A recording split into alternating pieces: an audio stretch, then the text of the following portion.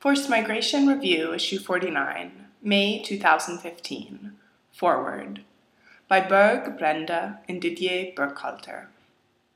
The governments of Norway and Switzerland are contributing to the development of future responses to disaster displacement through the Nansen Initiative. On March 12, 2015, the Pacific island state of Vanuatu was hit by a Category 5 tropical cyclone, stronger than anything previously experienced on the islands, that affected 166,000 inhabitants, leaving 75,000 of them without adequate shelter and 110,000 in need of fresh water. Projections indicate that previously unprecedented extreme weather events may become the norm rather than the exception. Worldwide, sudden onset hazards such as earthquakes, floods, landslides, and tropical storms displaced some 165 million people between 2008 and 2013.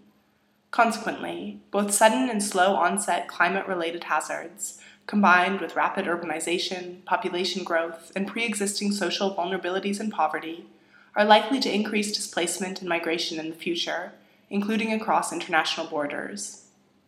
States prepared the ground for linking climate change and migration when they agreed on paragraph 14F of the Cancun Adaptation Framework in December 2010, calling upon themselves to undertake, quote, measures to enhance understanding, coordination, and cooperation with regard to climate change-induced displacement, migration, and planned relocation, where appropriate, at the national, regional, and international levels, end quote.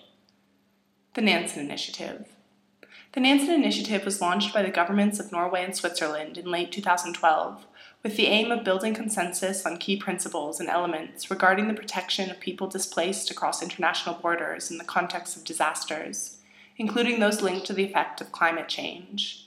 It has since organized a series of regional consultations to bring together a wide range of representatives from governments, civil society, international organizations, and experts.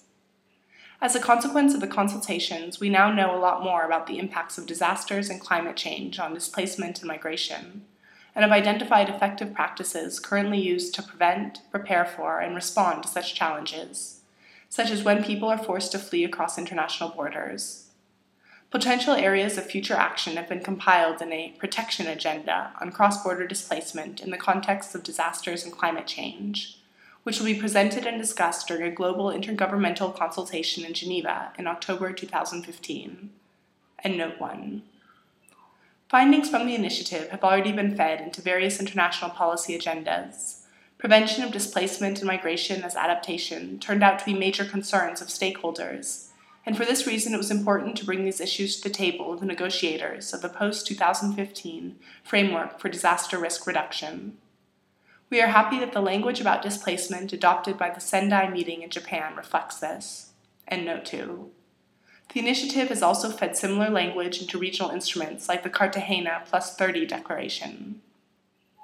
The timing of this issue of FMR about how climate change will affect us in terms of human mobility could not have been better.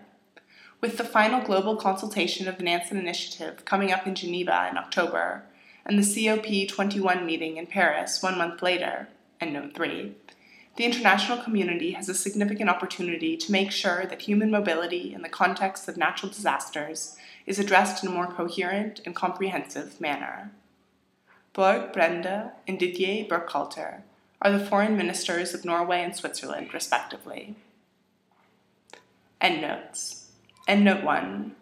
www.nanseninitiative.org/global-consultations.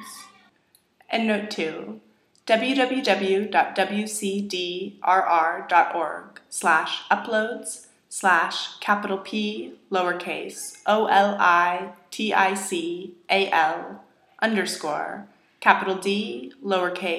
_D ECLARATION _WCDRR.pdf. Endnote 3. www.cop21paris.org.